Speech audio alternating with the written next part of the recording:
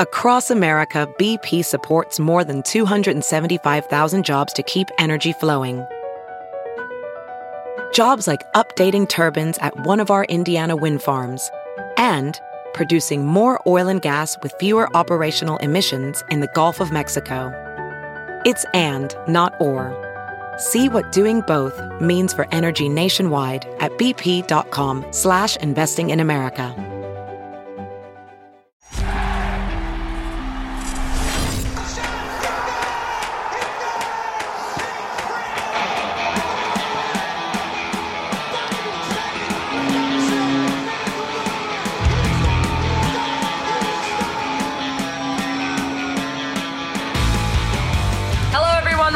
Welcome back to another episode of the Flyers Talk podcast. Today is Thursday, May 14th. Katie Emmer, Jordan Hall, and once again, Joe Fordyce joining us on the pod. There isn't any really latest news from the NHL. We know that the Return to Play Committee is meeting regularly. They moved their meeting up from Wednesday to Tuesday, but from reports on Twitter, that really doesn't mean anything other than they're wanting to just get these meetings and make sure they can sort of figure out a way to maybe resume play here shortly. There's still nothing that we know. And as you know, we all would know too, there's other leagues going around saying they will have a decision by a certain date, but we're not really seeing that on the NHL end.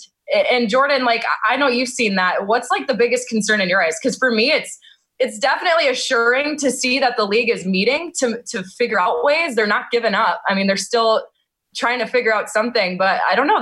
The secrecy is kind of a little bothering. You don't really know, like, is there going to be a set date we're going to know something here? Yeah, I think the frustration, I think we sense more frustration as this lingers from people that work within hockey and media and stuff, is because there's just a lot of waiting and not knowing for a guy like Mike Yeo or any coach or anyone that works within an organization. They want to know, just have an idea of when maybe they can get back to their jobs.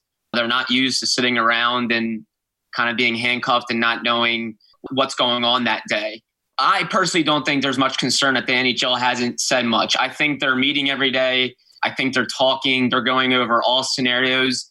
I think the reason maybe we haven't heard as much is because they don't want to give out a set date yet and then have to change it and then all of a sudden do it again, have to change it. This situation it truly is a day-to-day thing where you just take each day as it is, try to talk and be transparent as much as you can.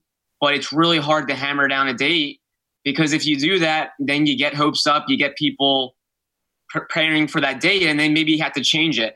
I think that if they really could hammer down a date, they would. But I just don't think they're in a position right now to really circle anything on the calendar. And if you think about it, it's only about mid-May. Like, They really have the rest of May. They have all of June to really look at. They have all of July. They have August.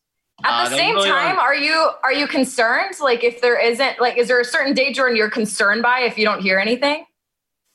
For me, not really. If this does go the rest of May and they don't have anything really kind of in place, then maybe I'll start being a little concerned and thinking, hey, maybe this season's it's just not going to happen. I think there's overall concerns about that in general. I don't think anyone firmly believes they can absolutely finish the season. That's the hope. But I'm not overly surprised. And Katie and Joe, I want your takes on that. But I'm not overly surprised that nothing's really set in stone yet. Here's what you have happening. We saw it earlier this week, or maybe even was over last weekend. The report from the New York Post has this report about a 2014 kind of play-in style tournament. And then what happened? Everyone took it and they ran with it as if the league said it, but the league didn't say it. No. So that may be what they're trying to avoid, is because all of a sudden a report comes out and then things get credited to the league, that haven't been substantiated by the league, but people assume it's substantiated by the league. So, and then you have just kind of like all this misinformation running amok, and everybody's like, okay, well, what about that 2014 playoff thing? And then it makes the league look bad because they're not speaking about it, because the perception is that came from the league. It's going on in other sports too, but we've seen recently now baseball, there's an actual proposal being discussed between the players and the owners. Now that's a little different because this is baseball season. They're supposed to be going until October. Whatever the NHL decides is going to impact this and next season, because give it another month or 5 weeks and it's supposed to be the off season. Yeah. But it's clearly not going to be a normal off season because most of the teams would already have been in the off season now. So baseball is a little different to compare things, but you even saw the NBA saying that, within the next few weeks, they're going to have a decision about yes or no. And then there was them saying they sent texts to the players in the league, yes or no, do you want to continue? LeBron James said he met with a bunch of players in the league via Zoom or some sort of video conference. And, and they seem united and they want to continue the season. So you're seeing a lot of that stuff. But I think with the NHL and the nature of what it takes to be prepared to play, with the extra aspect of having to get on the ice and skate and those sort of things, it leaves more room for misinformation. And I think maybe that's what the league's trying to avoid. When you think of the NHL, they're discussing so many scenarios each and every day when the NHL and NHLPA and people within the league meet, they're discussing scenarios. And the reason they have no obligation to release that to the public and say, hey, here's what we looked at today. Because what happens, if they say, hey, we have discussed a 2014 playoff, then everyone's going to run with it as, oh my gosh, the NHL. So they're just trying to avoid that. But what happens is, some media outlets have people that they know and that information gets leaked to them and then they report it. If you look at what the NHL has actually released, they've been incredibly careful in their wording. One of their most recent ones was that phase 1 is still in place. Phase 2 of eventually getting teams to reconvene at their facilities and having unofficial workouts.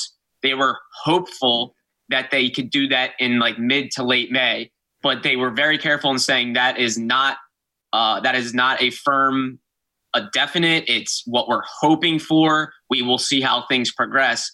And that was good because there was at least some clarity on the situation, but they really I don't think they're in a place to give out updates and put it as fact and definite because if they have to change it, then it doesn't look great.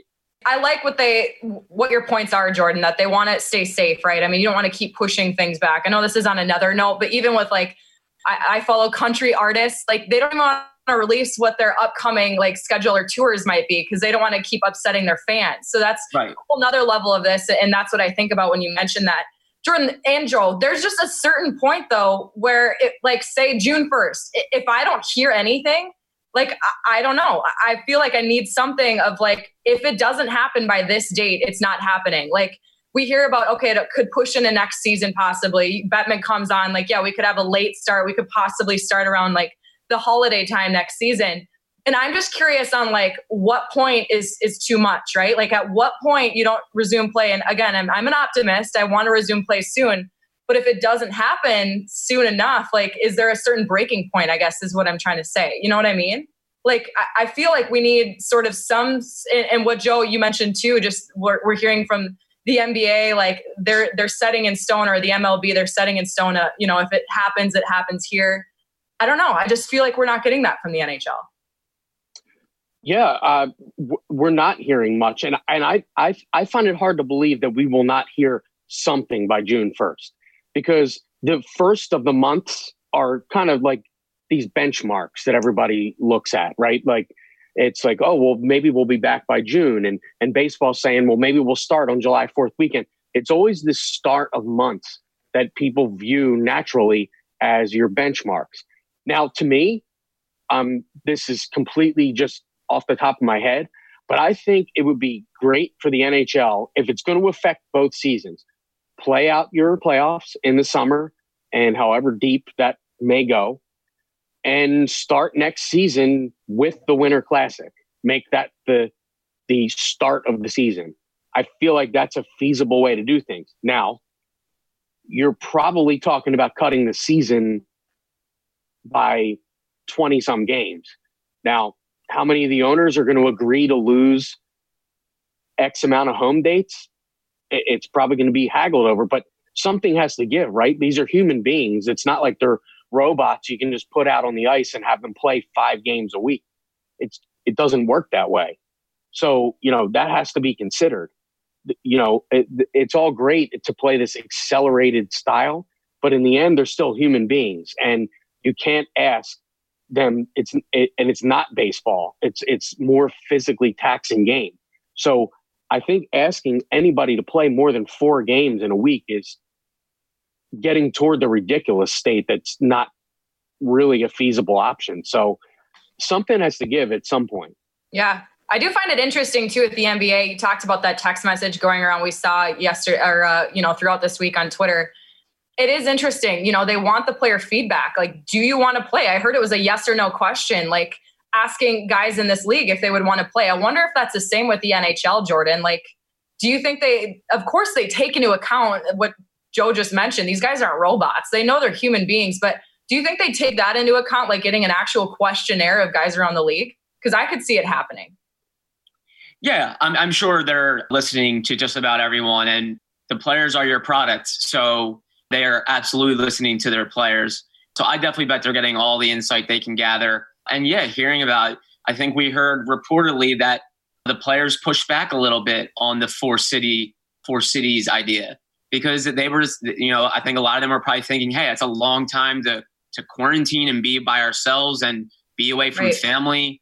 I think a lot of them weren't totally on board with that. And I think we've kind of heard that idea kind of simmer a little bit because reportedly the players were kind of pushing back on that. So yeah, I think they're hearing from everyone. But the fun situation for us, I think, is we have the ability to kind of talk and analyze this current season, but we also have the ability to kind of look to next season as well because of the predicament that everyone is in.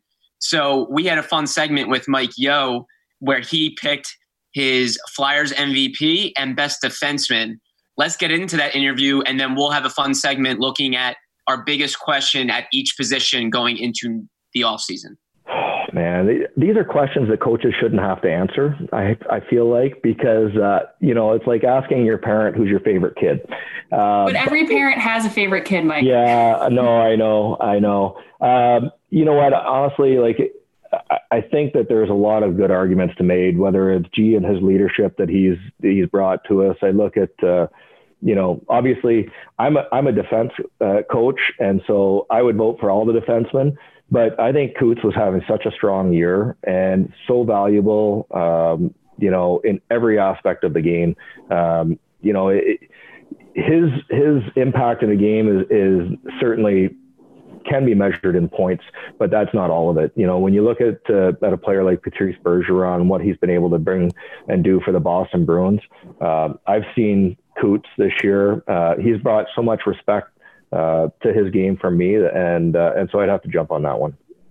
All right. Speaking of defense, Barry Ashby Trophy for outstanding defenseman, and I feel like you could make a really strong case for 2-3 guys here, which props to you, I guess there, but I had nothing to do with it. I just put it out of the way.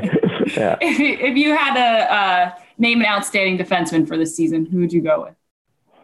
Well, again, I don't want to leave anybody out because, obviously as coaches, I think that what we have to do is we have to make sure that we understand, every piece is important. And so I think that all the guys were having very successful years. A guy like Robert Hagg, he's not going to win an award like that, but he was playing his best hockey at the time when our season canceled. I was really proud of where he was going. Phil Myers, really proud of where he was going. Same with Sandy. Justin Braun was playing obviously really well for us. Ghost was hurt. Niski has brought so much to the table for us this year.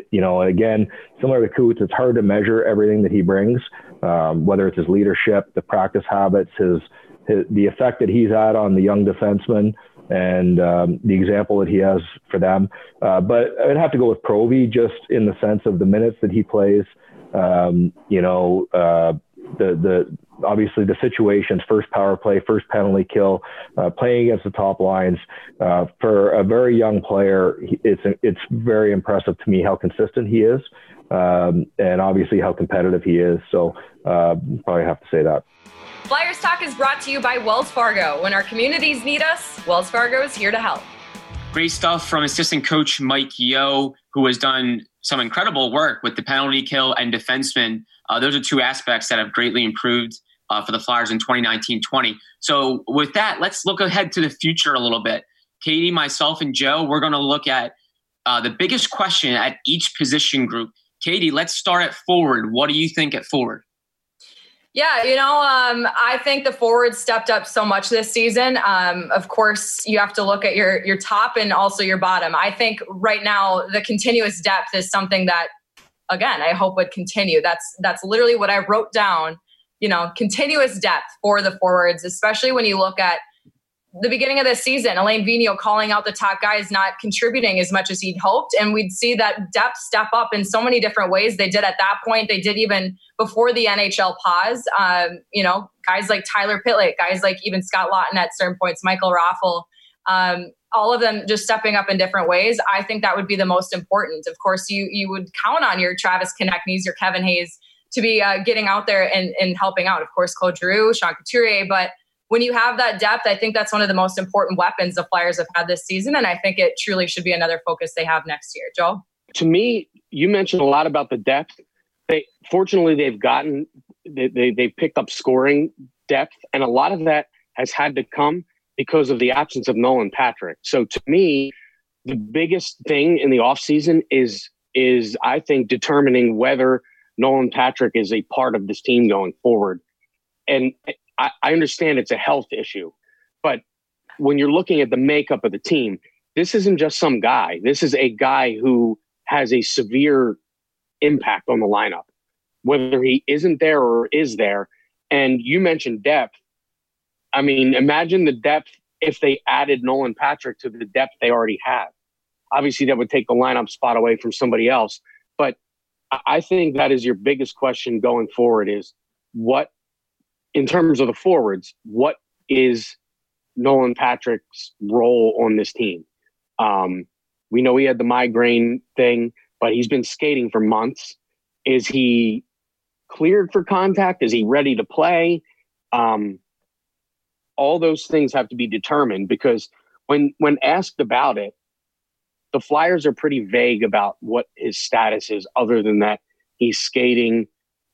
We've all seen him on the ice with the team at Skate Zone. And, you kind of there's always kind of this wondering amongst the people that cover the team, where does his progress stand? And he doesn't talk much about it. So I think that's the biggest question heading into the offseason. Yeah, very big question there with Nolan Patrick. And one that kind of ties to that is, do the Flyers re-sign Derek Grant? To me, that's the biggest question going into the forward group because I think the team's going to look long and hard at re-signing Derek Grant. And if they do that, you're projecting Derek Grant to probably be a bottom six center. And then that makes you wonder, where does Nolan Patrick fit in? You probably don't think Nolan Patrick is a fourth line center. Will he be healthy to play? Where does he fit in? I think that's a big question. So I think if they don't re-sign Derek Grant, then all of a sudden things are pretty open down the middle for Nolan Patrick to come back in there and really seize his position. But if they do re-sign Derek Grant, all of a sudden that window at center really closes and tightens up. And the competition gets really important there. And Nolan Patrick, first and foremost, let's hope he's healthy and good enough to play. But then when he gets back, he's going to have to prove himself. So I think Derek Grant's a huge question. If they re-sign him, it changes a lot. But gosh, Nolan Patrick's a really good one too because he's a restricted free agent. So what kind of deal does he get? Does he get some years on his contract? Does he sign a real basic 1-year deal, a prove it type of deal where he can kind of bank on himself, and then the Flyers can also say, hey, we want to see you do something before we commit longer years? I think the Nolan Patrick contract this offseason will be the big one, but Derek Grant for me is going to be my biggest at forward. let's shift to defensemen, a really strong position group for the Flyers. But of course, there's always questions. Katie, what do you think about defense? Yeah, as you said, really strong position group. They've stepped up so much this season. And when we had Travis Sanheim on, it was fun to ask him about what Provorov and Niskanen bring, specifically Niskanen, just overall as a leader. My biggest takeaway for the defense going into next season would be leadership. I feel like having that, either top pair of Ivan Provorov and Matt Niskanen, or just the presence of Matt Niskanen in that group in general, has brought so many different changes that we've seen. I just find it so important to have that moving forward, just have that consistency, because you have younger guys, you have your Phil Myers, even Travis Sanheim, younger players that, would really have benefited from having a guy like Matt Niskanen to look up to and to learn from, and just have, he's a leader for the defense, but he's also a leader for the whole team. But whether it's him, whether it's Ivan Provorov, just any sort of leadership that can stay consistent moving forward next season, I would find as very important for the Blue Liners. Another guy that hasn't contributed a ton this year, and what his role is going forward, and that is Shane Gostisbehere. Is he part of this defense core, or is he not? And I think, unlike the Nolan Patrick thing, this is not a health matter. This is just the team deciding, is he or isn't he a part of what's going forward? We all saw the impact when he came up a few years back. He was the quarterback of the power play. He just reinvigorated the offensive production of this team. And I feel like it's kind of gone down progressively ever since that moment. I don't think we've seen that Shane Gostisbehere since his rookie season. And I think they need to determine, A, is he part of the team? And B, if he is, what is his role? Because we've seen other guys step up on the power play. Provorov, the main guy. Yeah. So, if Shane Gostisbehere is not contributing on your power play, I'm not really sure where he fits in. So that would be my biggest concern, is determining whether he's part of this or not. Because if he is, then who loses a spot? Because Ghost has been out of the lineup at times, both scratched and due to injury. So that's allowed for other guys to step up. So they really need to determine what Gostisbehere's role, if any, is with this team going forward. I'm going to go Justin Braun. Do they re-sign Justin Braun, who is set to be an unrestricted free agent? I think when they originally acquired Justin Braun, it was, hey, let's bring him in on the final year of his deal. He could be a veteran that could kind of stabilize things, and then we'll circle back on if we want to re-sign him.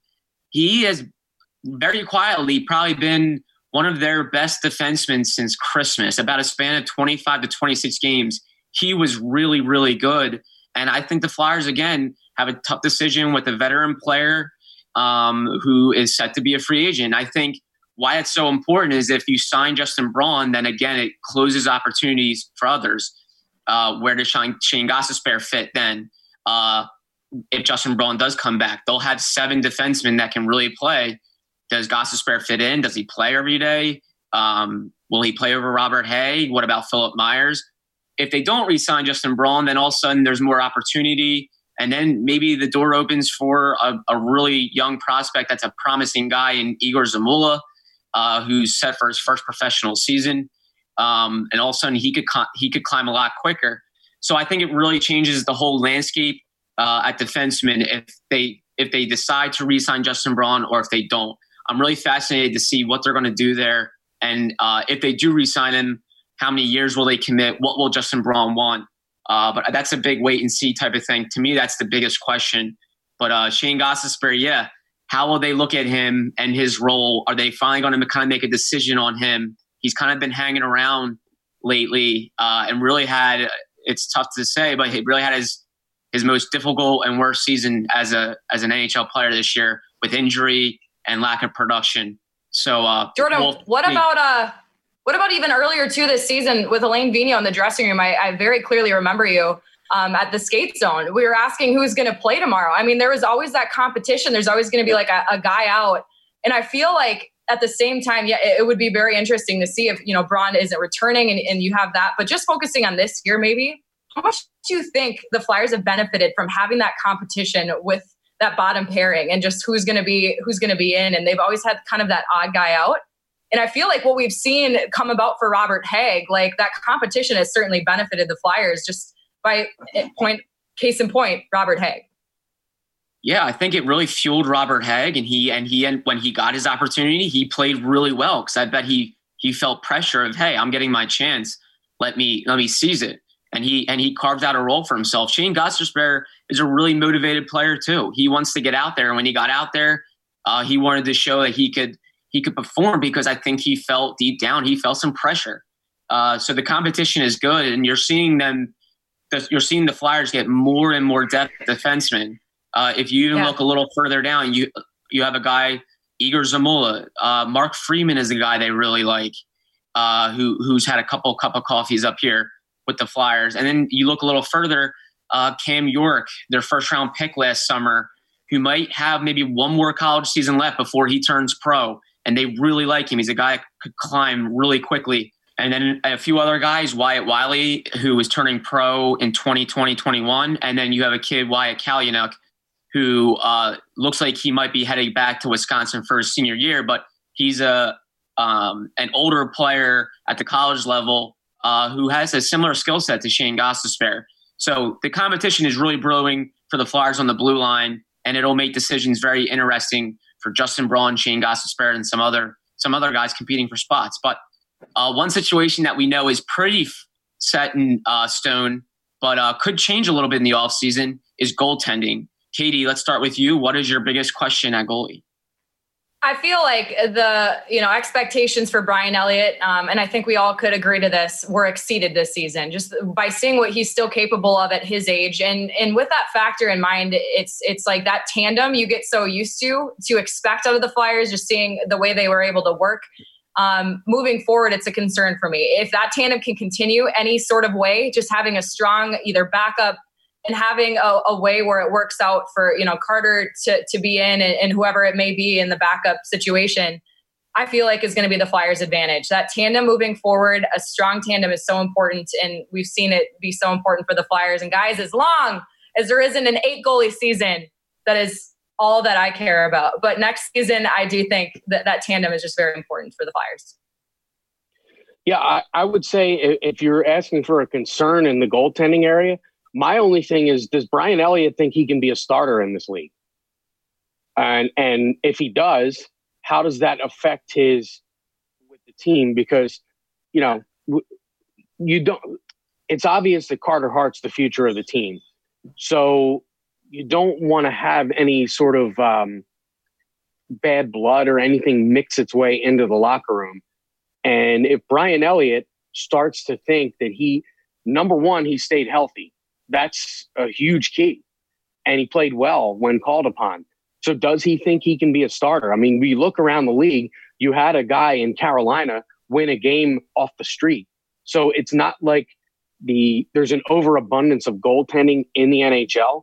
So maybe Elliott thinks he can be a starter, and that could affect his mentality. So that would be my concern in terms of goaltending for the Flyers. Yeah, I think my biggest concern will be, how does Brian Elliott view the Flyers and his situation here? And how do the Flyers view Brian Elliott's future in Philadelphia? Because, again, he's set to be an unrestricted free agent. He's 34, and that's a big decision. Are the Flyers eventually maybe ready to turn over the backup duties to a young prospect, maybe like a Felix Sandstrom? Alex Lyon is due a new contract as well. So what will they do with Alex Lyon? I think it will come down to how Brian Elliott views his situation with the Flyers. If he's happy here and he likes the situation, and he wouldn't mind being a backup and a good mentor to Carter Hart, then he'll probably sign for maybe 1 or 2 more years and at a decent clip. But if he thinks he can go elsewhere and maybe get more money or more years, and the Flyers aren't ready to commit some years to a guy that at his age and with some injury history over the past 2 to 3 seasons, it creates a big question of how the Flyers want to pursue the backup goaltending position. Do they want to do it in-house? Do they want to go to the market? So I think the biggest question will be Brian Elliott and his view of the Flyers, and is he happy here? Does he want something else? Can he get more years elsewhere? Because that will really change things, I think, for the Flyers. Yeah. And something too with that, it's funny because all of us, no one's concerned about Carter Hart. Now, I don't think we really need to be. We've seen what this young player is so capable of. And we even heard Brian Boucher, Jordan, the other episode, just talking about how unique his mentality is and how mature he is. And it's reassuring to hear that for sure. But we've seen it on the ice, what he's capable of. Is there any concern with him, though? I mean, this whole, on the road, he wasn't playing well. And again, maybe that's just what you expect out of him, just to have, you're going to have some off nights. Is there any concern with Carter Hart next season? Because for me, I mean, I'm all set. He didn't have as big of a sample size as we want to see so far before this pause. But I mean, it's funny that none of us are concerned about him. Yeah, for me, I have no qualms with Carter Hart. I think, if anything, maybe the biggest question is how many games will he play next season? Yeah. Like how much will he be the number one? He's definitely the number one, but how many games will he get? And then who will his backup be? And will that person be able to spell him from time to time? But I have no concerns about Carter Hart playing on the road. I know he can do that. He did it at junior. He did it in his rookie year when he came up midseason. That stuff doesn't really worry. I mean, I think he started to solve that this season too, towards it down the stretch. Joe, do you have any concerns with Carter Hart? I would just say my concern only is not necessarily with Hart, but it's more with the way goaltending is in the NHL right now. I mean, there's not that goalie. I mean, save maybe Carey Price. There's not really that goalie that goes out. There's not a goalie that goes out there and plays 75 games. It's not like the way it was in the 80s and the 90s where, Martin Brodeur was the goalie every night for the Devils. And you knew that was the case. That's not the way things work anymore in all of sports, but definitely with hockey, with goaltending, that's just not the way things work. So you can't just say, oh, we're going to just grab this guy and this is going to be our backup. Because if your backup plays 25 games, you can't just have a guy in there, just any random guy, because, that's a portion of the season that can't just be thrown away. And in the end, that could come down to, do you make the playoffs? Do you have home ice advantage? And it could come down to those games where Carter Hart needs a rest. So your backup has to play. And so I would say the way goaltending is in the NHL now is more of my concern than necessarily Carter Hart. We know he wants to play every game. He says it all the time, but that's not a realistic option. So that would be my concern. Yeah. And just on that note, it was good to see that, when he was injured this season, like we saw from the Stadium Series, like he didn't call it out. And this season, just that maturity, maybe he's taking that into account, Joe. I mean, yeah, he does want to play every game, but you would think too, I mean, he's growing into that where he understands just how important of an asset he is for the team. And that kind of example right there shows, maybe he's mindful of that. But yeah, I would have to agree too, just overall with the NHL goaltending currently in the league. Your NBC Sports Philadelphia podcasts are now on the My Teams app. Listen to Eagle Eye, Sixers Talk, Phillies Talk, and Flyers Talk now. I want to finish our episode by maybe debating, maybe we're all going to agree, I don't know, but the top 3 Flyers of all time. Guys, this was difficult. And again, I just said goaltending, and that was my segue. So you can imagine I'm going to have a goalie in this bunch from the Flyers. But yeah, I don't want to go first. I want to see what you guys have. Joe, our guest, let's start with you. What is your list of the top 3 Flyers of all time? And did you struggle with this as much as I did? Because this was just kind of hard. To me, 2 of them are slam dunks, and the one is a struggle. Yeah. So to me, Bobby Clarke and Bernie Parent are slam dunks as 2. Yeah. The third one is one I've debated, and I would have to say that Mark Howe would be my third one. Hall of Fame defenseman, spent most of his time with the Flyers. If not for those pesky Edmonton Oilers in the 80s, he's probably a multi-time Stanley Cup winner with the Flyers. And I just, growing up, I know my thoughts on what a defenseman should be were shaped by how Mark Howe played. There's an argument to be made for Eric Lindros, of course. I believe there's an argument to be made for Eric Desjardins. But in the end, I'm going to say Mark Howe would be my number 3. Yes. Jordan, what do you got? Kitty, you're right. It really is tough, Joe. Like that was like some excellent points about how many guys you could consider. For me, maybe I'm a little different, but I'm going to go with Bob Clark, Bill Barber, and I'm going to put Claude Giroux in there. I think when it's all said and done, I think Claude Giroux will be one of the greatest, if not the greatest Flyer, probably second to Bobby Clark. But Giroux has really climbed the leaderboards. He's been here his whole career. He's seen it all. The only thing he really hasn't done is won a Stanley Cup. But he's played a ton of games. He's, I think, second on the assist list. He's climbing the goal leaderboard as well as the points. He's third in games played, and that when his career is all said and done, he very well could be play the most games in his career here in Philly. So I think Claude Giroux has to be in there, and it's hard to say no to Bobby Clark and Bill Barber. They are up there on all the leaderboard categories, and they've won cups. Bernie Parent is so tough to keep off. I know he's a different position. He's a goalie. He's the greatest goalie in franchise history. But in terms of just overall impact and how long they were here, I'm going to go Clark, Barber, and Giroux. Katie, how about you? Well, I did have the same problem as finding the first two as slam dunks and then struggling with the third. But I mean, it wasn't too much of a struggle. It's great to, have a list to work from. You're like, okay, who could I put up there? Of course, it's going to be Bobby Clark and Bernie Parent. As Jordan, you maybe hinted on, the impact of Parent, though, is something that stuck out so much. Like, yes, his play on the ice was so evident, just what he was able to do and how he was able to carry the Flyers. But we were just talking about Carter Hart, just the way that the Flyers goaltenders have been able to work out, I feel like is all due from Bernie Parent. Rest in peace, Pelle Lindbergh, another example of just looking up to Parent too and what he could have been capable of as well. Ron Hextall's another one in that list where you're really kind of juggling who's going to be better. And I just feel like Bernie Parent set that standard for the goaltenders in this franchise. And I really think that's the reason why he belongs on the list, just for, the overall impact, Jordan, as you hinted on. And then for my third, I put Bill Barber. Nice. Of course, playing with Bobby Clark throughout his career, it was certainly helpful for him to get setups and everything like that. But leading in goals all time, 420, I believe it was, and just what he was able to do. I too saw that he never scored less than 20 goals in every single season.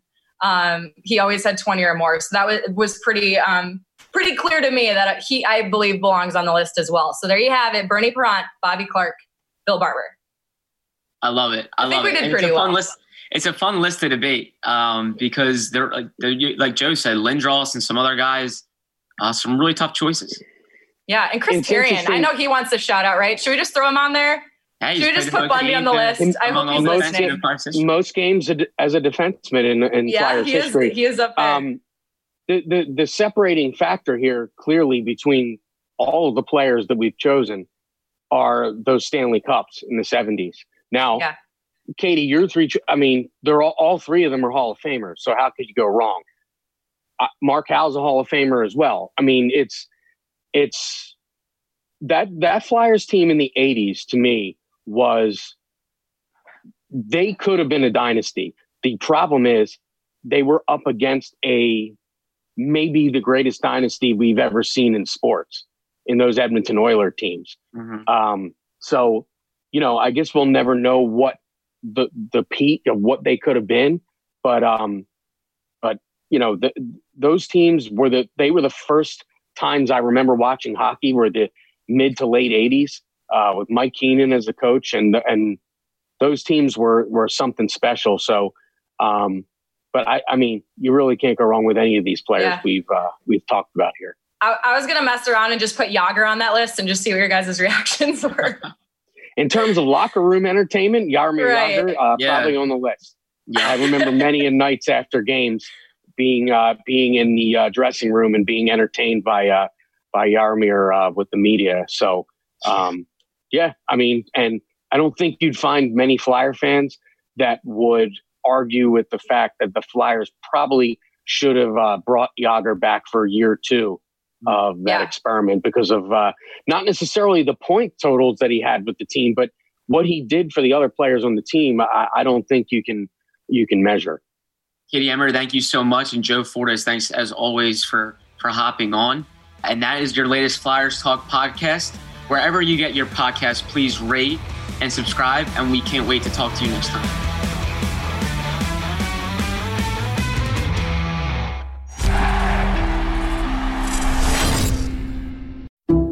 Some people just know the best rate for you is a rate based on you with Allstate. Not one based on the driver who treats the highway like a racetrack and the shoulder like a passing lane. Why pay a rate based on anyone else? Get one based on you with DriveWise from Allstate. Not available in Alaska or California, subject to terms and conditions. Rates are determined by several factors, which vary by state. In some states, participation in DriveWise allows Allstate to use your driving data for purposes of rating. While in some states, your rate could increase with high-risk driving. Generally, safer drivers will save with DriveWise. Allstate Fire and Casualty Insurance Company and affiliates, Northbrook, Illinois.